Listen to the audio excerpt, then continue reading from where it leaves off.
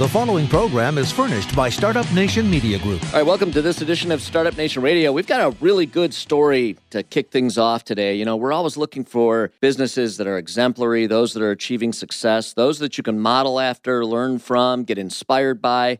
And I think we got a dose of all that coming your way with a story we're going to feature right now. We've got Cameron Cruz on with us. Cameron, welcome to Startup Nation Radio. Yeah, so excited to be here. Thank you for having me. Well, I love your story, love your company. Your company is Our Riveter. I'm going to let you tell the story. Tell us first about what Our Riveter is and how and why you formed it. Happy to. So we named the company Our Riveter after Rosie the Riveter, who was that World War II icon. Sure. You got to throw up the Rosie arm and people instantly know who you're talking about. Right. But ultimately, we're a handbag company on a mission. And basically, we've set out to provide mobile, flexible income for our nation's military families, and specifically military spouses who have to move every 2 to 3 years on average. So we make handbags, we sell handbags, but really it's so much more than just accessories. Well, I want to just go back to something you said because I think it's the essence of what makes this so unique. You mentioned mobile flexible income as part of your business model. Can you tell us what in the world that is? Is this something that you created? Is this a new model? What does that mean? And tell us about it. Yeah, so when we first started the business, we realized that there were a lot of people providing flexible income. So there's a lot of part-time jobs. There was jobs where you could work from home, all of these things providing some sort of flexibility. But the real light bulb moment for Lisa and I was when we decided, there's flexibility, but we need mobility too, because we want to be able to take that job with us when we move from station to station or from Fort Bragg to Fort Carson and out to California. So that was kind of the light bulb moment where we knew we had a niche to provide mobile flexible income to military spouses, and the business model was born kind of then and there. I don't know if we're the only ones doing it. I won't claim that, but it definitely came out of a need for both Lisa and myself and our entire community for that mobile flexible income. Right. So let me ask, I have to ask this question because many times people, and I love this about the human spirit, you want to do well in business, you want to do well for yourself and your family and have upward mobility and all that goes with success with a business. But going beyond that, we hear from entrepreneurs on Startup Nation Radio from time to time who have a greater cause in mind with the business that certainly focuses on it being a business. It's certainly a for-profit enterprise, but you're doing good, social good at the same time. For you, what was the driver here? Did you create a business model to serve your social interest, or how did it all come about? How did it happen? It came out of a quarter-life crisis, if you will. Okay. So Lisa and I had just graduated with a master's in architecture, and my husband was in the military, and we moved from the beautiful Savannah, Georgia, where I had studied and we had lived, and we moved into the middle of nowhere. And so it was like, all right, well, there goes my plan.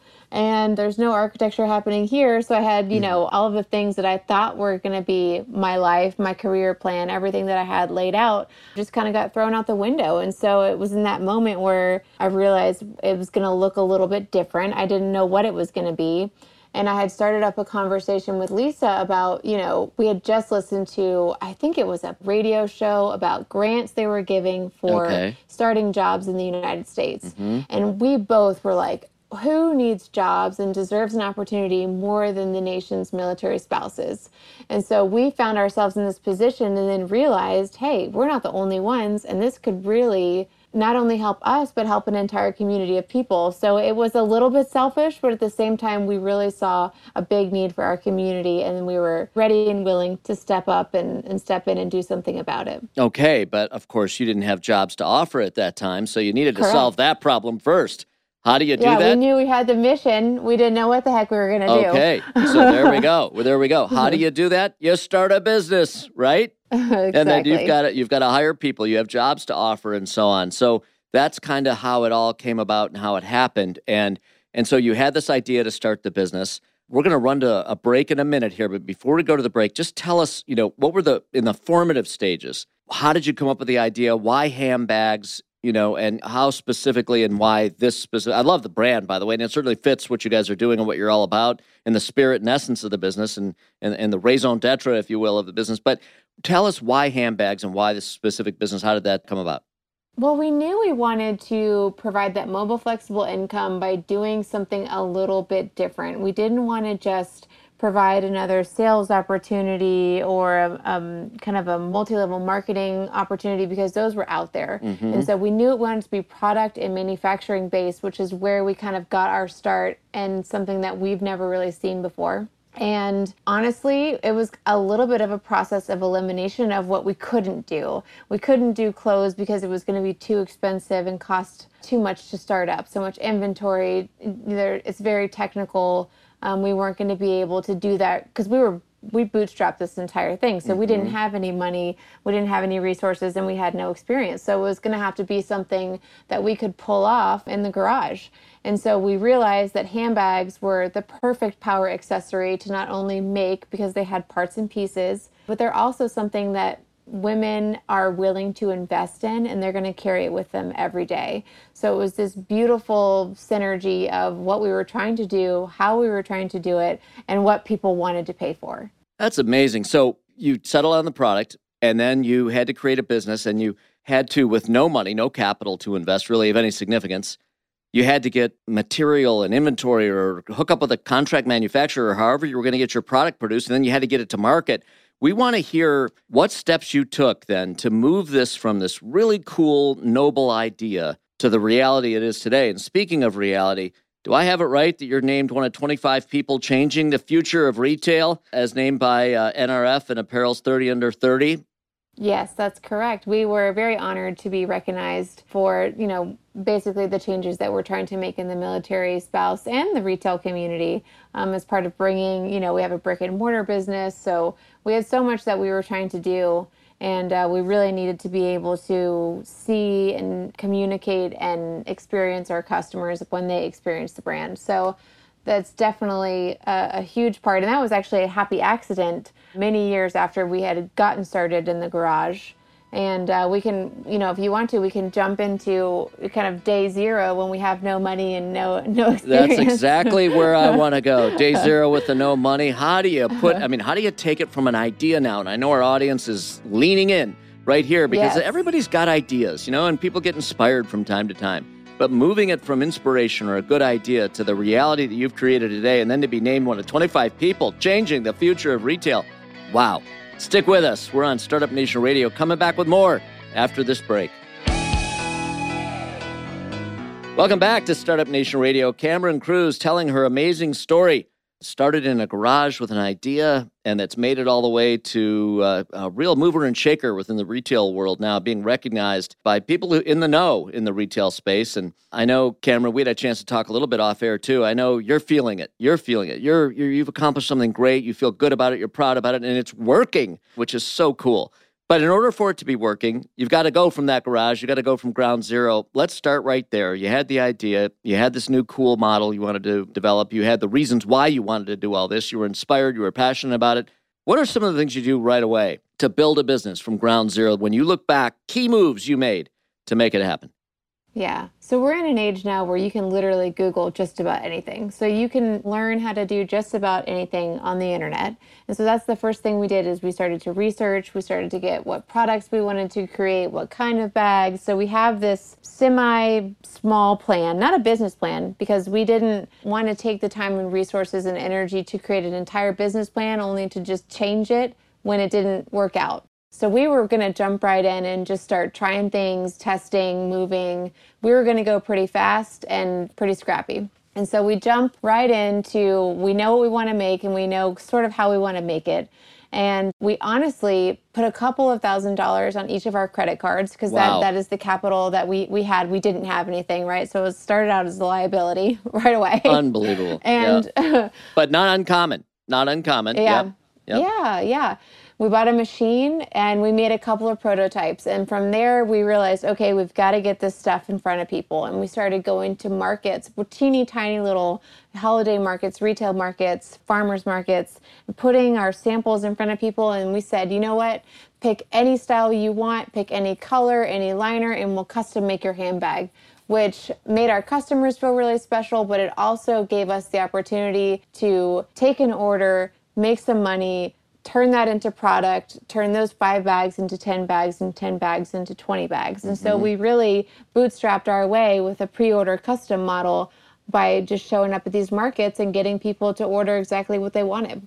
It's unbelievable. And then at some point, you get that validation that really, really critical. And the earlier you get it, the better. But that critical validation that comes with people then saying, I love this. I'm going to here's my hard-earned money. I'm going to hand it over to you and make this purchase because I love it so much. And boy, that puts wind in your sails, doesn't it?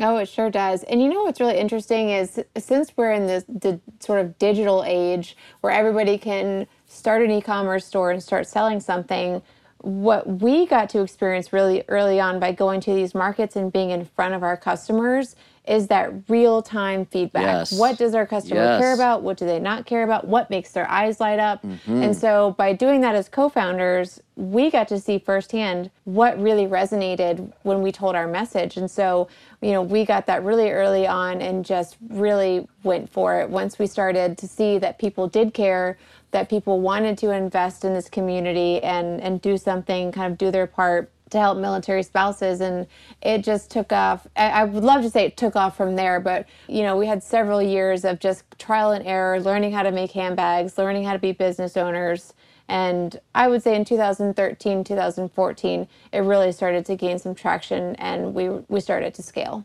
I tell you, we advocate all the time for this idea of going to markets. Well, again, whether it's farmers markets, holiday markets, whatever it may be, to get that firsthand feedback from the market. I'm so glad you talked about that because that is indeed such a great way when the information and the feedback coming into you at real time, as you said, and having it be so actionable to help shape and forge the product direction and the company direction and maybe even learn the hot buttons on what helps you make a sale and what doesn't, and validating price points and all those things early on that help shape the future of the company and really are determinant, ultimately as to whether or not the company's a success or a failure. So I'm so glad you highlighted that. So here you are, you go to these markets, you get the feedback, you use the information to hone the product and tighten up the business model and all that you're going to be doing. And then you did what? What was the next big moves that you made in order to start to accelerate this business?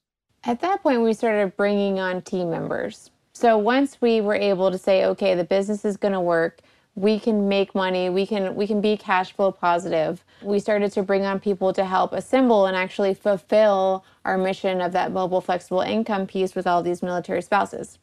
And when you start to bring in people, you get a whole nother level of complexity in your day and your management. But we knew that's why, this is why we wanted to start the business. So we jumped right in. And then it's becoming, okay, now we're growing a manufacturing business and we're growing a retail business. Mm-hmm. So it became pretty complicated for the level of experience that Lisa and I had early on. And so we really needed to lean on those people who had experience and start to bring in not only team members to help make bags, but advisors and team members to help grow and run the business. Mm-hmm. All right. And the business has grown to what now? You've got a brick and mortar location? We do. Yes. And you have online. What's the primary cornerstone of the business? Is it online or is it brick and mortar and then the others supplementary and complementary? Yeah, I would say that the primary business is by far e-commerce right now. The brick and mortar that we have that's in North Carolina is definitely complementary, and we have a great stage to be able to talk to our customers, to continue to get that feedback, try things, test the markets, all that kind of stuff. It really is a great complement to our mission, which is to provide mobile flexible income and community to military spouses. So you could actually go into a retail store and talk to somebody if you're a military spouse whose husband is away or, on a training mission. So we've got that human to human connectivity that we all obviously missed so much during the pandemic, Sure. But we all know is so important. Is this business what you hoped it would be and thought it could be? Are you there? Yes, every day it shapes up to be more and more the vision. I think it's been 10 years now, so we actually are celebrating our 10th year anniversary this year. And, when you start a business and you jump in, there's a little time to look up and back. And so when we have these big milestones like 10 years, you realize how far you've really come. And it really is incredible to watch it have come as far as it did. And I'm very grateful for the opportunity to get to do what I love. And, we work really hard to be able to provide that for ourselves and for other military spouses, but we're very blessed to be in our own space. Yeah. Well, that's incredible. I want to, in the couple of minutes that we have left, make sure we touch on kind of your ambition for this business, or where do you think it can and should go over the next few years? Yeah, so we've gone from, Lisa and I in the garage making 5 bags a week to making, having the capability to make thousands of bags a week at this point. And we've always known that it's more than just a handbag company. So what we've done is we've set out to provide mobile flexible income for military spouses, but at the same time, we can take this brand well beyond accessories. So, in a lot of sense, it's growing the assortments, growing, into different markets and different products. But on the other hand, it's doing a lot more of the exact same thing, which is providing that income opportunity for military families. So we want to stay grounded in that, but also we see the possibilities as being somewhat endless on the retail side. Sure. How much of the social mission of the company drives sales, would you say, and how much of it is driven by just the quality of the product? Now, obviously, both matter. Right. But, I'm just curious, there's always a struggle and sometimes even a tension. Beyond the struggle, there's a tension between trying to do both things. Having a successful business as defined by generating, profits, exciting profits, and so on, back to the stakeholders is one way to judge a business. But you're doing something more than just a business. You are also trying to achieve social good and are doing just that. I'm curious, which side of the business drives the business? Oh, it has to be a combination of both. A healthy business will be able to provide the money that you can then invest back in your community invests in your business. So I see them as completely symbiotic. You cannot have one without the other at our Riveter. And, honestly, a lot of people told us when we first started the company that, it was kind of cute. Like, good luck. We'll see how far or how big you can grow this business, right. But you'll never be profitable. Right. So the reason why people are buying our Riveter handbags is because of their quality and what they're doing for the military community. And so it's really, you can't really have one without the other. Yeah, I love that. Well, and you're proving it's working. You've got a highly successful business and, look, no one deserves it more than you guys. I'm thrilled with your success and we really appreciate you coming on to Startup Nation Radio today. I wish we had more time, but it's great for you to share your story. And I have no doubt there's people out there that are jumping up off their sofas right now and starting to write a business plan. And I love it too. Even more so, go after it. Go out there, prove that you could sell it. If you can sell it, you've got yourself a market. That was a huge, that was, I highlighted that in real time when you mentioned it. You're absolutely right. As soon as you can validate that what you're doing has merit, like I said, that'll put wind in your sails. Thanks for being on today, Cameron. We love your story and thanks for sharing it with us. Of course. Thank you very much. All right, right on. Back with more after this break on Startup Nation Radio.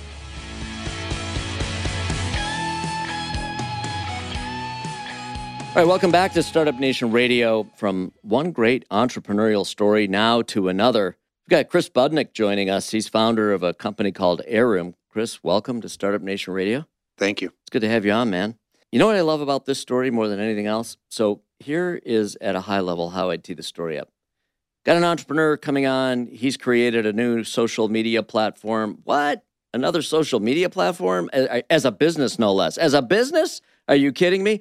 And his background to create this social media marketing platform was in metal trading as a commodity trader. What the heck is going on, Chris? Is this for real? This is for real. It's been a fascinating journey in the process to get from point A to point B to where we're at today. It's a fascinating story. I mean, if you had come out of Silicon Valley and had experience at Facebook or TikTok or, whatever, and you said, I think I can see an opportunity to create, in this case, Heirloom, and I'm going to let you tell us about it in a second, but it's essentially a closed or private social media platform so that it's safer, contained. You're only exposed to the people and the stuff you want to be exposed to and none of the stuff none of the chaff, none of the stuff on the margins that we want to avoid. But you didn't come out of that background. And this is a story of really great vision, being very bold, being gutsy, and believing in yourself, obviously, that you could do this. Tell us about Heirloom and how and why you came up with it. Yeah, so looking at this situation, it's actually a good thing that I'm not from Silicon Valley, right? Because the standard of big tech and big media is data mining and trying to create as much revenue as possible. But being where I'm at today, being in commodities trades, I had a life event process happen to where I wanted to be more present with my kids. And I saw an opportunity to get into the waste management sector. Coming out of the commodities sector, I knew of all the end users that were utilizing recyclable materials. So I was able to create a waste management company within the industrial sector. And when we say recyclable, like what are these things? Any recyclable, so your ferrous materials, metals, okay, plastics, typical. cardboards, typical Yep. stuff. But the unique angle there is that you were working with specific companies who had a specific need or opportunity to have these things recycled to some benefit to them. Is that right? Right. And well, it's always easy to compete in a market where there's a monopoly, right? And an archaic system. You look at the waste management sector, it's been a certain way for the last 50 years. It hasn't changed. And there's a reason why, because it's a standard of the profit. But if you go into these companies and you're able to recycle materials out of there that they never even looked at before, and it's really a romantic relationship, but everybody really wants to be landfill free. So there's a lot of work and need and energy that needs to go into that sector. So I was able to do that and then be more present with my kids and not have to travel. Okay, right on. So there you were, not have to travel, more present with your kids.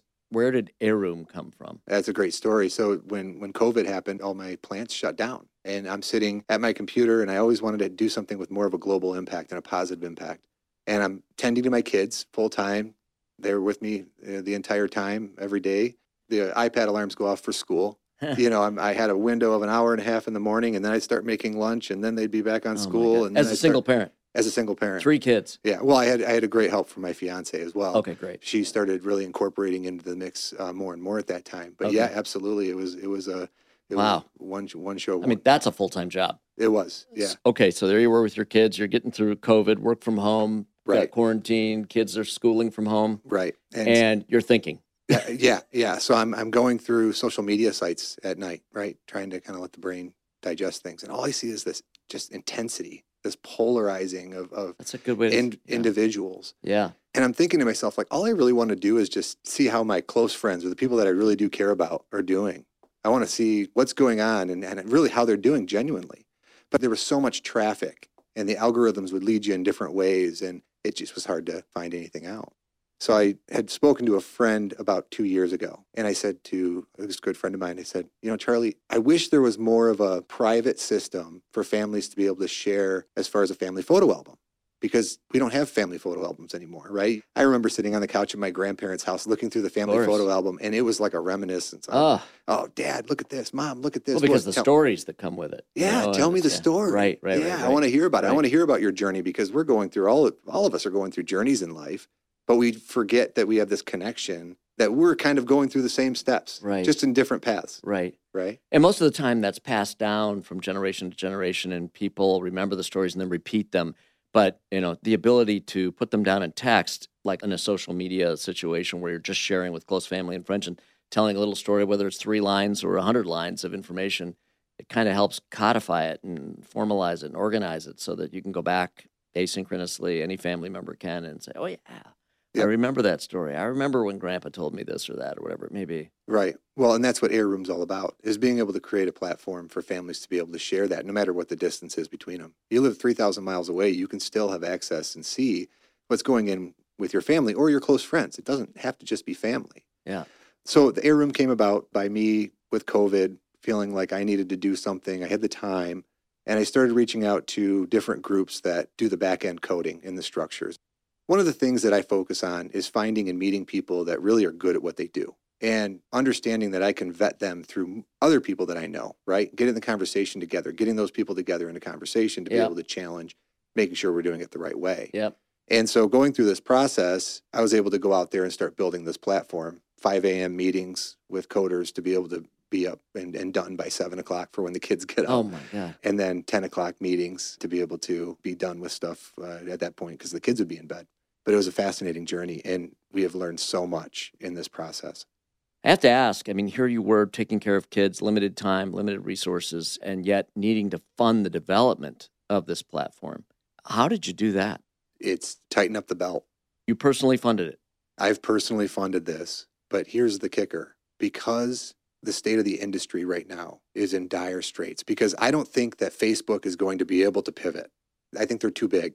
It's like the automotive industry and Tesla comes in, right? I don't think it's possible for them to pivot with their mindset. Or even if they want to pivot, do they really want to pivot? Or I think it's too risky. Too risky, that's my point. So even if they could pivot, you're saying they can't. But I'm saying even more so, I'm not sure they think a pivot's in need. Clearly they have issues, but they're kind of working through their issues. Billions of people using the platform. It's still the leading social media platform. And so I'm not sure there's any pivot in sight. But anyway, go ahead. Right. But so looking at this and seeing that there's a lot of passion behind the project, it's really a passion project. So when I was in the process of vetting different people that could do the work, there were certain things that certain people wouldn't really invest any time in without being paid, but other people really would. So graphic design work, for example, Rebecca, she is fantastic, worked in the automotive industry. She is top tier, and she does trade at that point. Trade for work. But I mean, on shares. But equity. The equity. So she took a piece of the upside. She said, I believe in your vision. Absolutely. And so instead of taking pay, I want a piece of the upside. Absolutely. Love that. That's where I was driving to. I think that's a strategy that everyone needs to hear about. If you can come up with a great vision, if you can own it, and then if you can convey it to others, key people that you need in order to make it go, like Rebecca in this case, getting her to buy in, you got to be able to convey that vision in a way that shows that you're dedicated, you're all in, but that it's a great idea. There's a place for it in the world. They buy into it, man. Now they're on board. Now they're passionate about it. And what I love about them working for equity is that now you're aligned. It's not a vendor relationship. It's a partnership. You're driving toward the same goal. Exactly. And the work and the work ethic is there. Is there. Absolutely. They're putting passion. The extra. Yeah, absolutely. Passion drives. You said the word right there. When you can find somebody that's passionate about what they're doing, right, you've got it. So entrepreneurs out there listening, if you're going to build a company, have that great vision, be able to convey it, get others to buy into it, get on board, and in this case, contribute to the development of the platform as Rebecca did. Were there others like that too that also threw in? Yes and no. So right now we're in phase 1.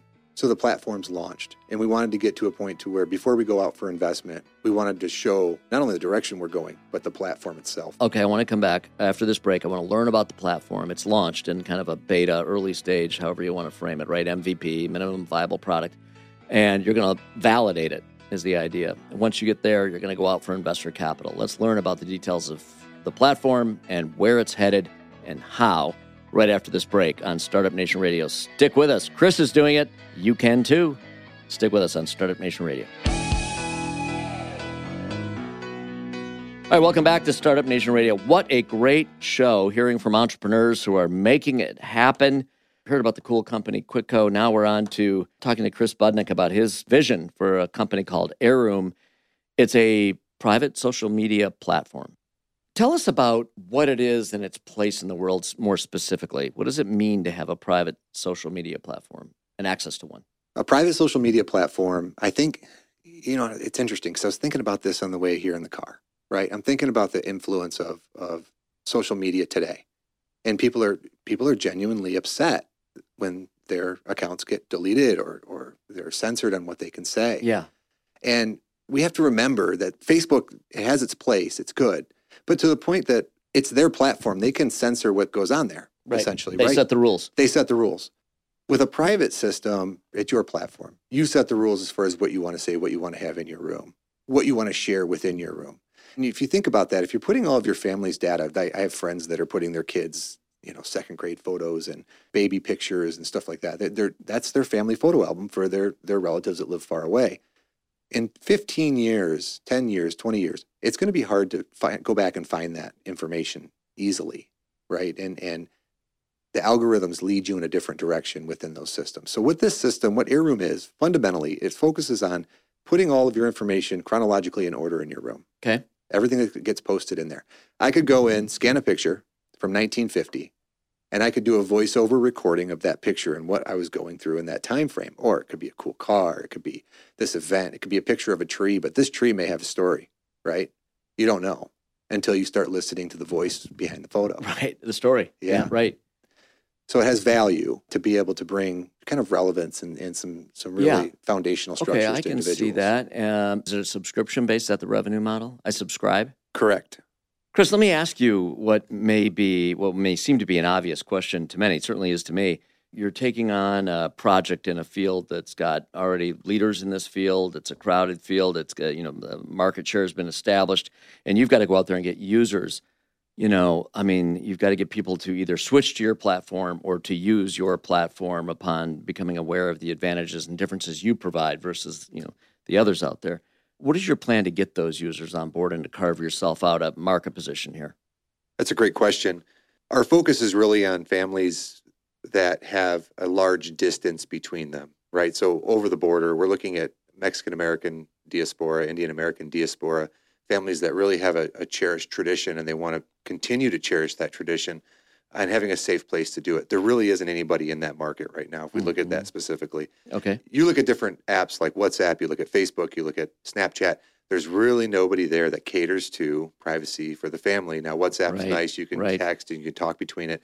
You can share photos. You can share media. It's really a messaging app. Messaging app, exactly. So if you share photos 6 months ago, it's hard to find those photos. Right. There's really not much discussion on it.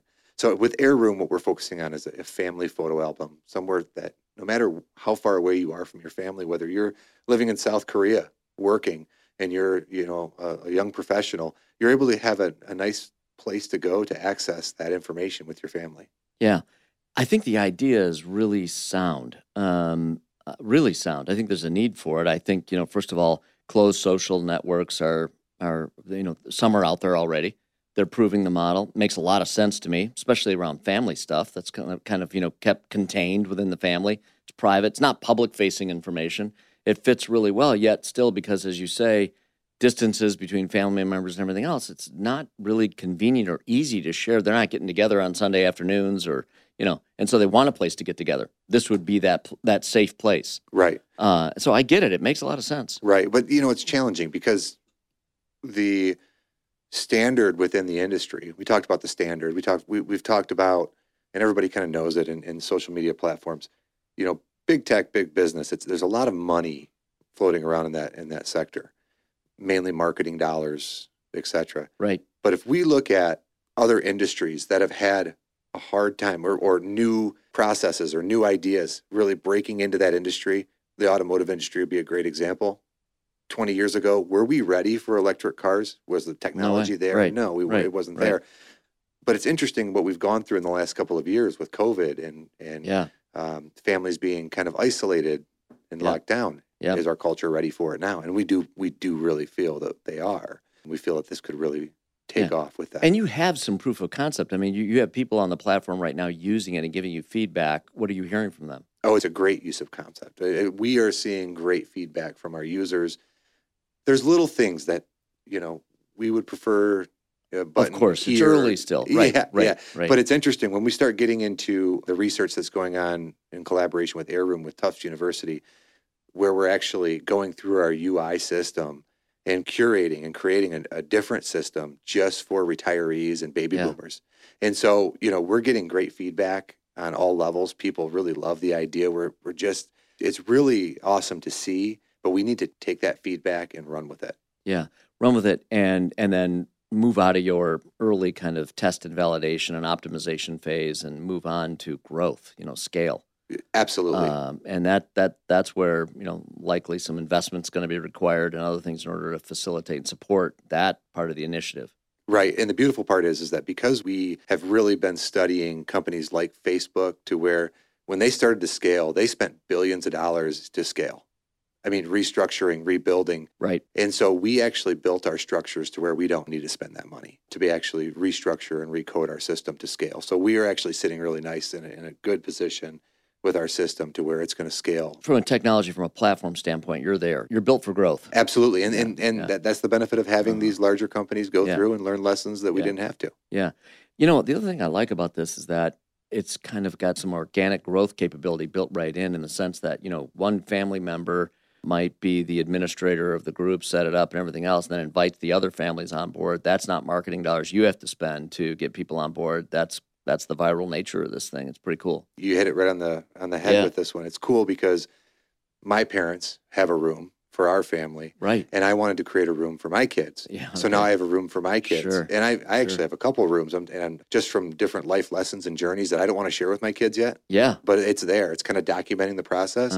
And there's something, when we go through different events in life, we don't necessarily want to share all that information right away. Right. We kind of want to process it, retain it, figure it out. I think the idea is really strong, really sound. And by the way, I love the brand. Thank you. I do. I love the brand. Did you trademark the brand, by the way? Yeah. Brand is trademarked. Love it. Yeah. Good.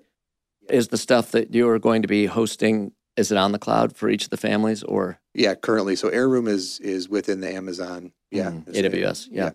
Okay, great. And your dream, is this a lifelong business for you? Is this a business you build and sell? What do you think down the road? Where are you going with this? Yeah, I don't know. The journey's been crazy. So we look at, the process of how we've gotten from point A to point B, and I could see myself definitely investing my energy and time, but everybody I work with, we're all working hard just to replace ourselves, essentially, right? Yeah. There's somebody else out there that can do my job better. There's somebody else out there that'll do it. But until you find that person, you've got to make a living. You got those kids to feed and send to school and all the rest. Do you envision this being your full-time gig? You're going to make a living from this until you figure out the next thing. Sure. We'll see. We'll see what. But that's the plan. That's the plan. Okay. You don't have any other view on how you're going to do that. You're all in. Well, so I still have the waste management company. And so I'm still working with my clients on that in individual sector.